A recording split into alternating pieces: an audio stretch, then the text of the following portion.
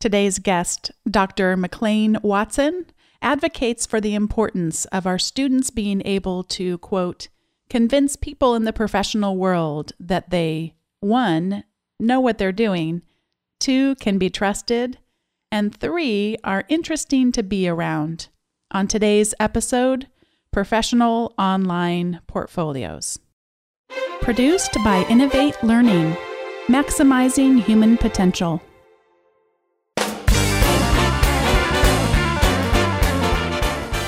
Welcome to this episode of Teaching in Higher Ed. This is Bonnie Stachowiak, and this is the space where we explore the art and science of being more effective at facilitating learning. We also share ways to increase our personal productivity approaches so we can have more peace in our lives and be even more present for our students. Today, I welcome to the show Dr. McLean Watson. And I was connected with him because he commented on a blog post that I wrote called Going Public with Our Learning. And in that post, I described just how inspired I was by Thea Wolf on episode 101 as she shared about public sphere pedagogy. And McLean wrote that he was also inspired by the episode and thought really, though, that it was only the beginning of the conversation. I couldn't have agreed more, and I'm excited that he's here today to talk to us about one of his public-facing projects at the University of Texas, Dallas, and that is Professional Online Portfolios. Let me tell you a little bit about McLean before I welcome him to the show, though. He is a director of business communication programs for the Naveen Jindal School of Management at the University of Texas at Dallas. He is also a clinical associate professor and has a PhD from the University of Iowa in communication studies. His dissertation was called Biology, Behavior, Betterment, Stimulating the Plastic Brain. In 2016, the project he's going to be sharing with us today was selected as one of the AACSB Innovations That Inspire, an initiative to highlight ways that business schools are changing the face of management education. And in 2015, he won the President's Outstanding Teaching Award at the University of Texas at Dallas. McLean, welcome to Teaching in Higher Ed. Thanks for having me. I was so glad that you commented on that episode and were so positive in terms of being inspired by it, but also that it was just the beginning of the conversation. And I was excited to get to talk a little bit to you about your project. But before we get to that, I'm curious. I just read your bio. I read some about your degrees that you have earned. I read about your positions there, your roles at the University of Texas at Dallas. But what is not listed in your bio that's something that might be important for us to know about you as a person to kind of round all of that out? Well, I don't know if you mentioned it, but I'm not really a business school person. I didn't come through school like that. I never took a business class. I went to school for history and rhetoric and communication, but then, like a lot of humanities PhD graduates after finishing, had a hard time finding full-time, tenure track positions, and so did a couple of visiting positions for a couple of years and moved down to Texas, and there was a position open at UT Dallas, and it was to create a business communication course, and it was, somewhat tangential to my field, and obviously not what I went to graduate school to do, but it was an interesting opportunity, and that was back in 2007, and so being kind of a humanities guy in a business school context was interesting culturally and kind of from a sociological perspective, but I've been there almost 9 years now and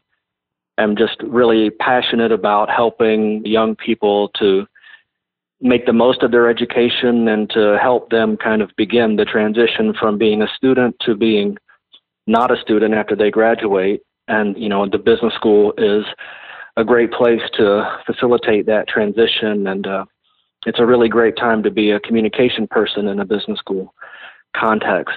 That's a little bit about kind of my changing academic perspectives. I did not realize that, even though I had read over it. But I think maybe why I didn't realize it so much is because that's very similar to my own way of coming into teaching in a business school. I had initially, my undergrad was in social sciences, and I kind of went the route of unexpectedly not feeling like I could get my teaching credential for some things that were going on in my family at the time, and went into working, doing computer training right out of teaching or right out of school initially, which was of course quite different than teaching the high school, which was kind of my dream at the time to have done. So we have even more in common than I first realized. Teaching in the business, we're kind of feeling a little bit like an outsider, but maybe in a good way. Yeah. I think so. For me, it was in those visiting positions that I mentioned, it was difficult for me kind of to explain to students in a speech class, for example, or a rhetoric class, kind of why this stuff mattered to them, and to really, explain not only why they should care about the course, but why they should kind of get excited about it. The argument really, from my standpoint, was that learning these things was going to help you to become kind of a more engaged citizen. And I'm sure it was just a failure of imagination on my part, but that was really all I had from a rhetorical standpoint in the classroom.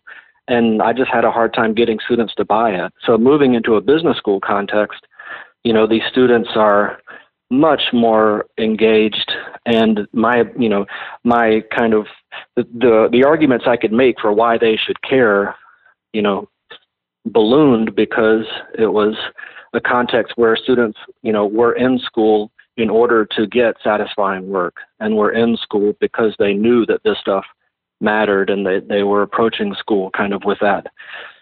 Some might say transactional perspective, but it was really a skill development perspective. And I just found a much kind of more fertile ground for arguments for why it mattered, because it was their future, and their ability to make their way in the world in a way that was satisfying and enabled them to do the things that they wanted.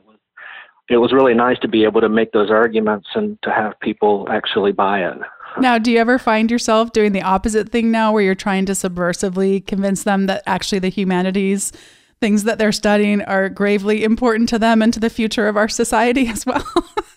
Well, it's true. Yes, I sometimes kind of play both parts. And, in a business school, we do have kind of one foot in the academy and one foot in the professional world. And so I think that my background kind of maybe helps me to be someone who can bridge that gap a little bit, because I have been kind of in both worlds to some extent. Yeah. So we're going to be talking today primarily about this program you created called the Professional Online Portfolio, but I'd like you to think to before it was there, before you created it, and what were some of the challenges that you observed at the time that the Professional Online Portfolio ended up addressing? Well, the challenges were really in kind of trying to find ways to help students make that transition, from being a student, from caring about things that students care about, which are usually kind of doing the least amount of work necessary to get the grade that I want so that I can get a GPA that will impress someone, and then they'll give me a job. That's kind of the student mentality, very passive, kind of tell us what you want, professor, that sort of thing. How long does this paper have to be? This kind of very strategic and student mindset, which works, in school and helps people to become good students. And they're all at UT Dallas because they are good students and can play that game really well. But, one of the things that we have to kind of help them see is that the things that make them a really great student can hurt them once they stop being students. The habits, the attitudes, the skills, the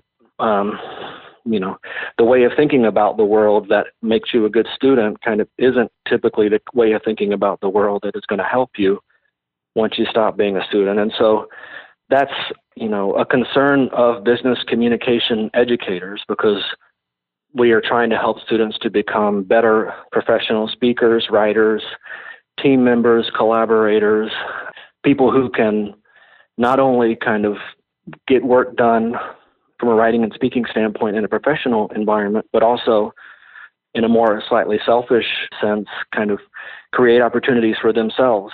And so that transition, that gap between being a good student and then all of a sudden when their foot hits the floor on the other side of the graduation stage, they aren't students anymore. And they're never going to take another Scantron test again. And they're never going to care about their GPA. No one's ever going to ask them. You know, it's kind of like the SAT score, the ACT score. I asked them when the last time they thought about what they got on that was. They laugh, you know, because it's so irrelevant now to them. And I tell them that, you know, 6 months after graduation, their college GPA is going to be the same thing. No one's going to ask them what it was. No one's going to care. What they're going to care about is three things, really. Do people think that they know what they're doing? Do people think that they can be trusted? And do people think that they're likable or interesting to be around? Mm-hmm. And there's so many things that we do in school to help students, but we don't really help them on those dimensions typically. And so, you know, I was creating a new course, an advanced business communication course, where we were going to focus on relationship skills, listening, nonverbal, small talk, presentation skills. And really was trying to develop a major project for that course that would be unlike, you know, something unlike what students have done before, where it wasn't for the class, it wasn't for a grade, it wasn't for school, it was for them, and it was public. And it was something that they were going to create, they were going to control, for better or worse, but we'll talk about a little bit later probably. And so we are in an environment now where our students have, because of the POP project, they have a platform for telling their story to the world, for featuring academic projects that they're proud of, for featuring community work, kind of personal interests, for telling their story to the world. You know, everyone has heard the phrase, you know, it's not what you know, it's who you know.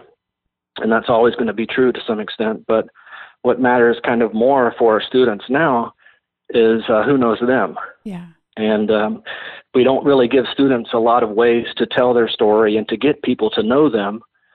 And so the POP project really didn't solve any problem, but it was meant to help push back against the challenges students have. Because when they graduate, no one knows who they are. They're strangers. They don't have a history. No one knows what they can do. No one knows what they care about. And the resume and cover letter aren't really, you know, very effective anymore. There are just other ways, I guess, to share their story with the world. And so it just kind of ticked a lot of boxes for us. And the feedback that we've gotten from students and employers and the questions and conversations I've had with colleagues really across the country about this have been, I guess, verification that it's kind of a no-brainer in a way that we give students these tools. That's kind of how it was, and that's how the situation has changed a little bit. I know you're going to be sharing a lot more of the details around how the students create them and that kind of thing, but I did want to just actually share one of the samples that you sent. And speaking of the samples, you sent a lot of them, and I'm going to be putting a bunch of them in the show notes, and those will be at teachinginhighered.com/105. And you sent over a couple just to kind of, well, actually, no, you posted these in the comments section, and that's where I got to first meet Daniel Ahmed. And he has, I really encourage people to go look at all of the sites, and he's got a great cover page for his own portfolio. He's got a terrific picture of him wearing a nice suit. I mean, he looks polished and professional, and he has 3 areas that he explores and gives information about his academic performance, his professional, and his personal. And then he has a video where he introduces himself. And while we can't see him, I do think it'll be just kind of fun to hear a little bit of the kind of flavor of the both text and also the video that people do. So I'm just going to play a little bit of his introduction. My name is Daniel Ahmed. I'm a junior undergraduate accounting student graduating in 2015 from the University of Texas at Dallas. I love accounting because it allows someone who's detail-oriented like me to look at the different financial statements of different businesses and realize where are those numbers actually coming from. One of the ways that I've used this love of accounting is in my group project in Intermediate Accounting 2. In this group project, we looked at why FASB is moving from an operating lease system to a capital lease system. One of the things I love to do outside of academia is volunteer. I volunteer at 2 organizations. 1, Habitat for Humanity, and 2, United Muslim Relief, a relief organization that provides both international relief work as well as domestic relief work. I appreciate you looking at this video. Please feel free to contact me through my website, Facebook, or LinkedIn. My name is Daniel Ahmed. Thank you.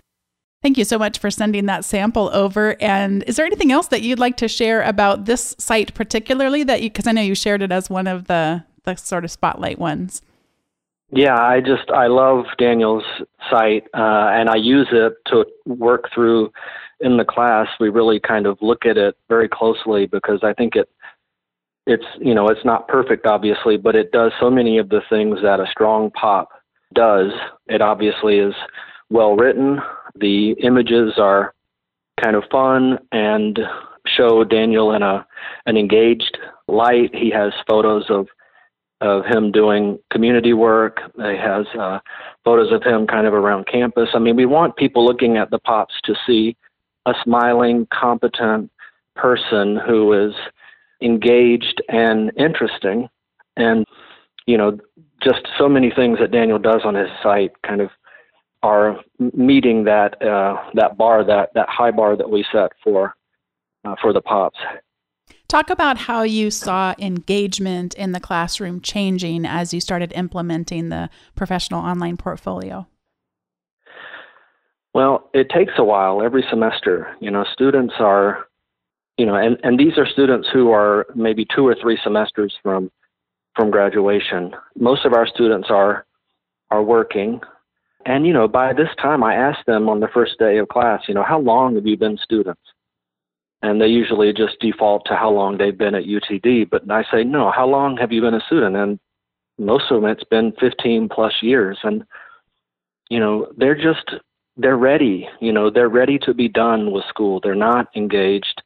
They're not necessarily excited about school anymore. And, we talk about that because if you can think about kind of the momentum that's been built up after 15 years, for most of them, being alive is being a student. Their whole life schedule, if you did a Venn diagram, those 2 circles would be basically on top of each other, life and being a student. But, they're uneasy because that is coming to an end. So we spend a good week or 2 doing readings, talking about that transition because I find it to be an important kind of prerequisite to talking about the pop because I really don't want them to think about it as something for a class. We do it inside of a course, but it's not for the class. And obviously there is a grade that they get. It is a class requirement. But anyway, once students find that it's their name, it's their picture, it's their site, they control it, they make all the decisions about it. It's not a university thing. It's not on university servers. It's something that's completely independent.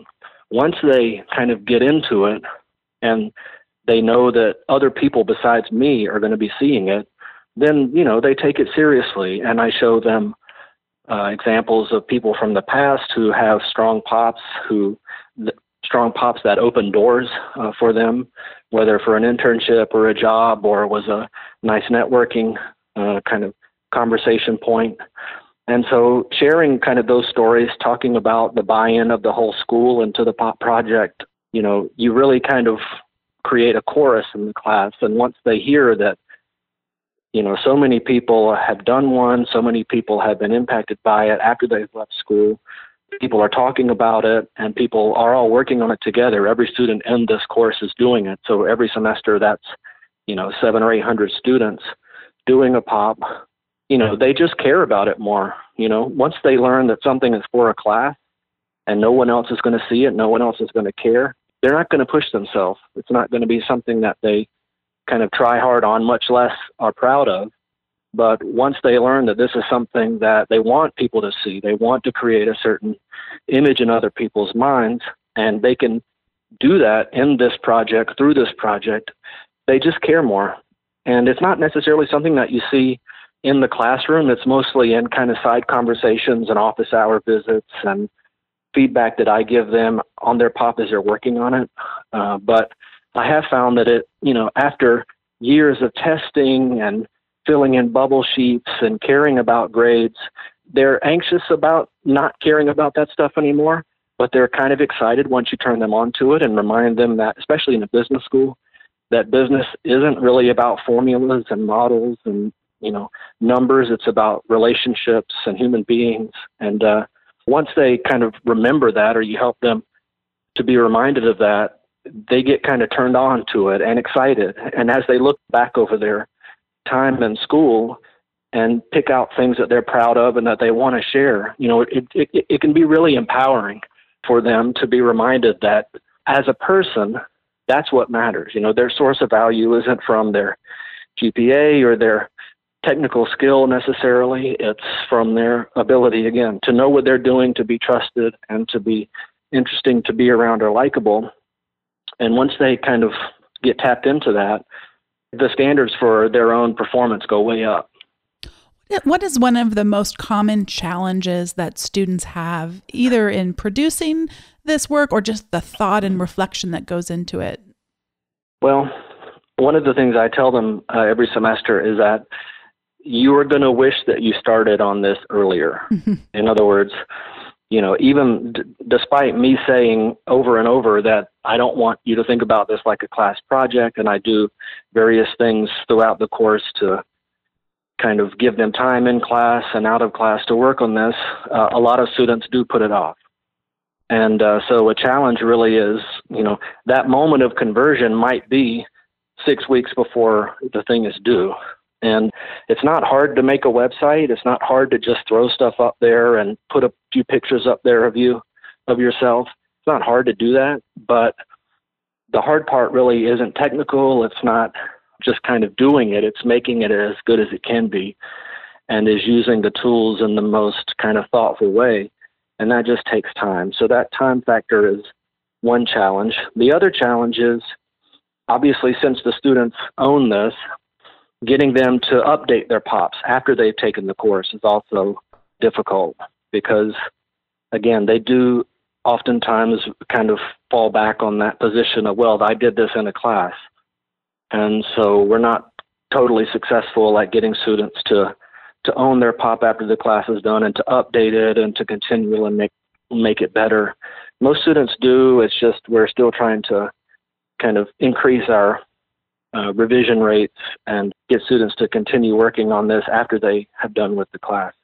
I was mentioning to you before we started recording that on prior episodes, one of the similar projects that's come up before is a domain of one's own from the University of Mary Washington. And their way of approaching it is a little bit different in that when students first come to the University of Mary Washington, they set up the domain, and at that time it's under their IT's direction and support. But then with the aim of when they graduate, the keys get passed over, if you will, and then it becomes their entity. And as I have thought about wanting to do something similar in our business department, I have always struggled with just this idea of it feels nearly impossible to get that many stakeholders that would need to be involved in something like that at this juncture in there's just so many ERP systems being implemented. So I've kind of thought, gosh, what a wonderful inspiration, but that's not for us right now. And I see the way that you've approached it as there are some challenges, like you said, because then there is that potential for procrastination and also maybe not the over years being educated about one's public face and the deep kind of reflection that is really important in today's very, very hyper social networked world. But so anyway, I see yours as a way of getting started and then perhaps adding additional hooks in. So I'm really excited to be talking to you today, but I did want to mention about their program just as another way to look. And do you want to talk about some other tools that your students are using to actually create their portfolios? Well, the students use, as most people know, there are a lot of services out there now where you can put together a website for free, and the tools have gotten more sophisticated over time. But the students will use Wix.com or Weebly.com, and these are two of the larger services. But we have, some students who code their own site. Other students use other services. They also, of course, use YouTube to upload a couple of the videos and to embed videos from prior class presentations or community work, or, some of them are musicians, or some of them are marketers, or some of them are doing stuff out in the community that's been recorded, and so they'll feature some of that stuff. But, I haven't had one student, thousands and thousands and thousands of students have done this even since 2013. And students kind of are a little anxious at the beginning because very few of them have ever had a website, much less their own website with their name and their pictures and all of that. But I haven't had one student who kind of couldn't figure it out. The tools are at that point that anybody really can, with time, sit down and put something together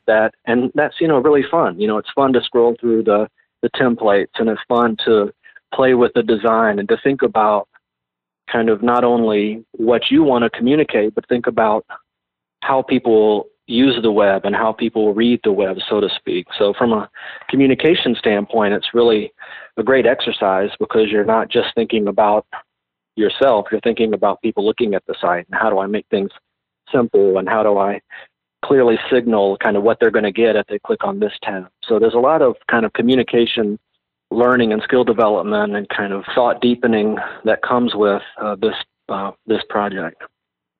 Before we move to the recommendations segment of the show, imagine someone like me who'd like to get started with this, but it feels a little too big. What could be a first step for us in getting started with a similar project with our students? Well, I think it's helpful to have a forward-thinking dean, someone who is able to kind of see the potential impact. It's also helpful. We partnered with our advisory council when we were putting this project together. This is kind of our elite kind of community business board folks who come in and kind of tell us how we're doing and what we could be doing better. And so that's helpful to get community input and buy-in in the early stages. You also have to have kind of a willingness to understand that not all of the pops are going to be good. Some of them are going to be kind of unprofessional, quote unquote. Some of them are going to be ones that, you're going to say, well, gosh, this student really spent, maybe an hour or two on their pop, but here they are saying that they go to our school, that they graduated from my program. And, you have to kind of be okay with that. And fortunately, we have a dean who was okay with that. A lot of times we get pressure that anything that's going to be public from our students has to be great. It has to be something that we're proud of. And, obviously we're trying to push all the pops to be great and we're helping students to do better in theirs. But that kind of, I guess, understanding that you're going to have varying degrees of quality in the work is kind of important. But I think maybe just most important is a real desire to help students stop thinking about themselves as students and to start thinking about themselves as people who really are going to have to make their own way and tell their own story and own what they've done and be proud of it and frame things that they've done in a way that adds value in the minds of other people, because that's really ultimately what the pop is about. But I think if you have a team that's interested in that and kind of is kind of willing to maybe not do exams, but to do a major project and to do something where, that's a little bit different, a little bit maybe risky, so to speak. I really encourage people to try it out. We do it in a business school, but there's really no reason any college junior or senior shouldn't be working on ways to tell their own story. We talk a lot about the interview and the resume and the cover letter, but human beings really don't read resumes anymore. They're put into computer systems and they're sliced and diced for keywords. And then once you get to the interview, once you're already in the room, then, you're 90% of the way there. It's that vast kind of middle ground that we're really focusing on with the pop, giving people a way to tell their own story and to tell the world what they're good at and what they care about. And so I think if you have a team that's interested in that and excited about that, then there's really nothing stopping you. This is the point in the show where we each give some recommendations of things that have had our attention recently. And I'd like to start by recommending a blog post that was written by Betsy Berry, who has been on the show in the past and had such important things to share with us back then on student evaluations and what the research says about them. And she's done a similar fabulous piece on grading. And the title of the blog post is Meaningful, Moral, and Manageable, the Grading Holy Grail. And I won't give too much away because I can't do justice to her writing, but she starts out just looking at, we usually think of grading from a more of a pessimistic look, that between it being manageable, meaningful, and moral, that we have to just pick two of those things. It's kind of like that cheap, easy, fast. I think I'm getting those three right. We have to pick two of the three, kind of like that. And that there is no such thing, something that would be all three. And then she ends on a more hopeful note of how we might be able to not just stick to such myopic choices in our grading. And I just really found it useful. And I'm going to be going back to it as I think about my grading workflow for the fall. I tend to have slightly more students in the fall than I do in the spring. And I just really would like to have more of a positive view and take some of the approaches away that she recommends. So that would be my suggestion. And what do you have to recommend to people today? I have a couple of recent albums. I'm really into music, and so can't pass up the chance to recommend. One is a new album by a North Texas musician called Daniel Markham. The album's called Disintegrator, and it's a really great kind of moody guitar-based acoustic album with just really great lyrics and harmony. And then another is a new album by the band called Rogue Wave, which is called Delusions of Grand Fur, which is, again, kind of melodic guitar-based music that I just really enjoy reading to, but also, it's the kind of music that you can kind of have on while you're doing other things and gives you a jump in your step, but it's also something that you can sit down and really scrutinize lyrically and musically, and that tends to be the kind of music I really like. So if you like that stuff too, then I encourage you seeking these albums out. So this is always a dangerous thing to do. I shouldn't say never say never. I really work to never play something in a class that I haven't looked at first. But, here goes nothing. I'm going to see if we can pull up some of their music. That does sound like Rogue Wave, yeah.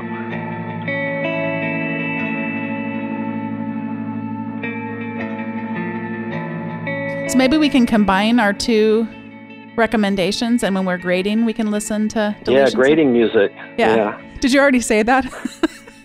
No, but it's a great that would be a great mixtape, Yeah, we should make. You go from like death metal to begin with to like stuff that got progressively kind of more intense as you went along and just kind of went insane. Oh, it's perfect. Now you're giving me some summer ideas.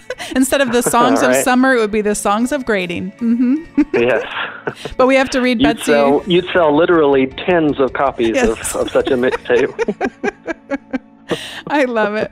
Well, thank you so much for coming on the show. And I think even more than coming on the show, just the fact that you're a part of this community and listening and making comments and contributing, people often say, thanks for all your hard work as in talking to me for the show. And I think, gosh, it's energizing to get to talk to people like you who have such a care for really serving our students well. And I just appreciate all that you're doing and you being a part of this community and then coming on the show. It's just been so fun to talk to you.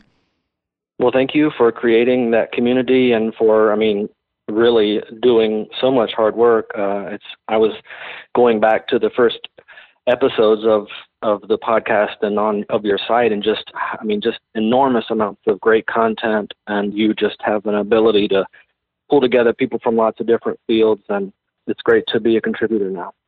Thank you so much. Thank you. Thanks to everyone for listening to this episode, number 105 of Teaching in Higher Ed with Dr. McLean Watson. And if you'd like to check out the show notes, especially all of the links to those great sample portfolios, you can do that at teachinginhighered.com.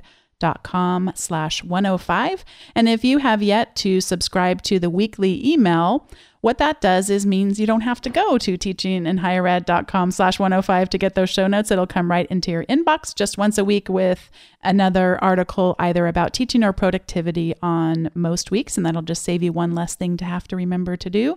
And as always, if you have any feedback about the show, I'd love to hear from you about future guest ideas or topics. That's actually why I had the conversation today with McLean. You can always do that at teachinginhighered.com/feedback, or feel free to connect with me on Twitter at BONNI208. Love getting connected with so many of you on Twitter and getting your ideas there as well. And I always like to ask you to please leave a review on whatever service it is that you use to listen to the show. That truly is the best way to keep growing the community, so we can continue to just share with each other about ways to be more effective at facilitating learning for our students and also with our own personal productivity. Thanks so much for listening, and I'll see you next time.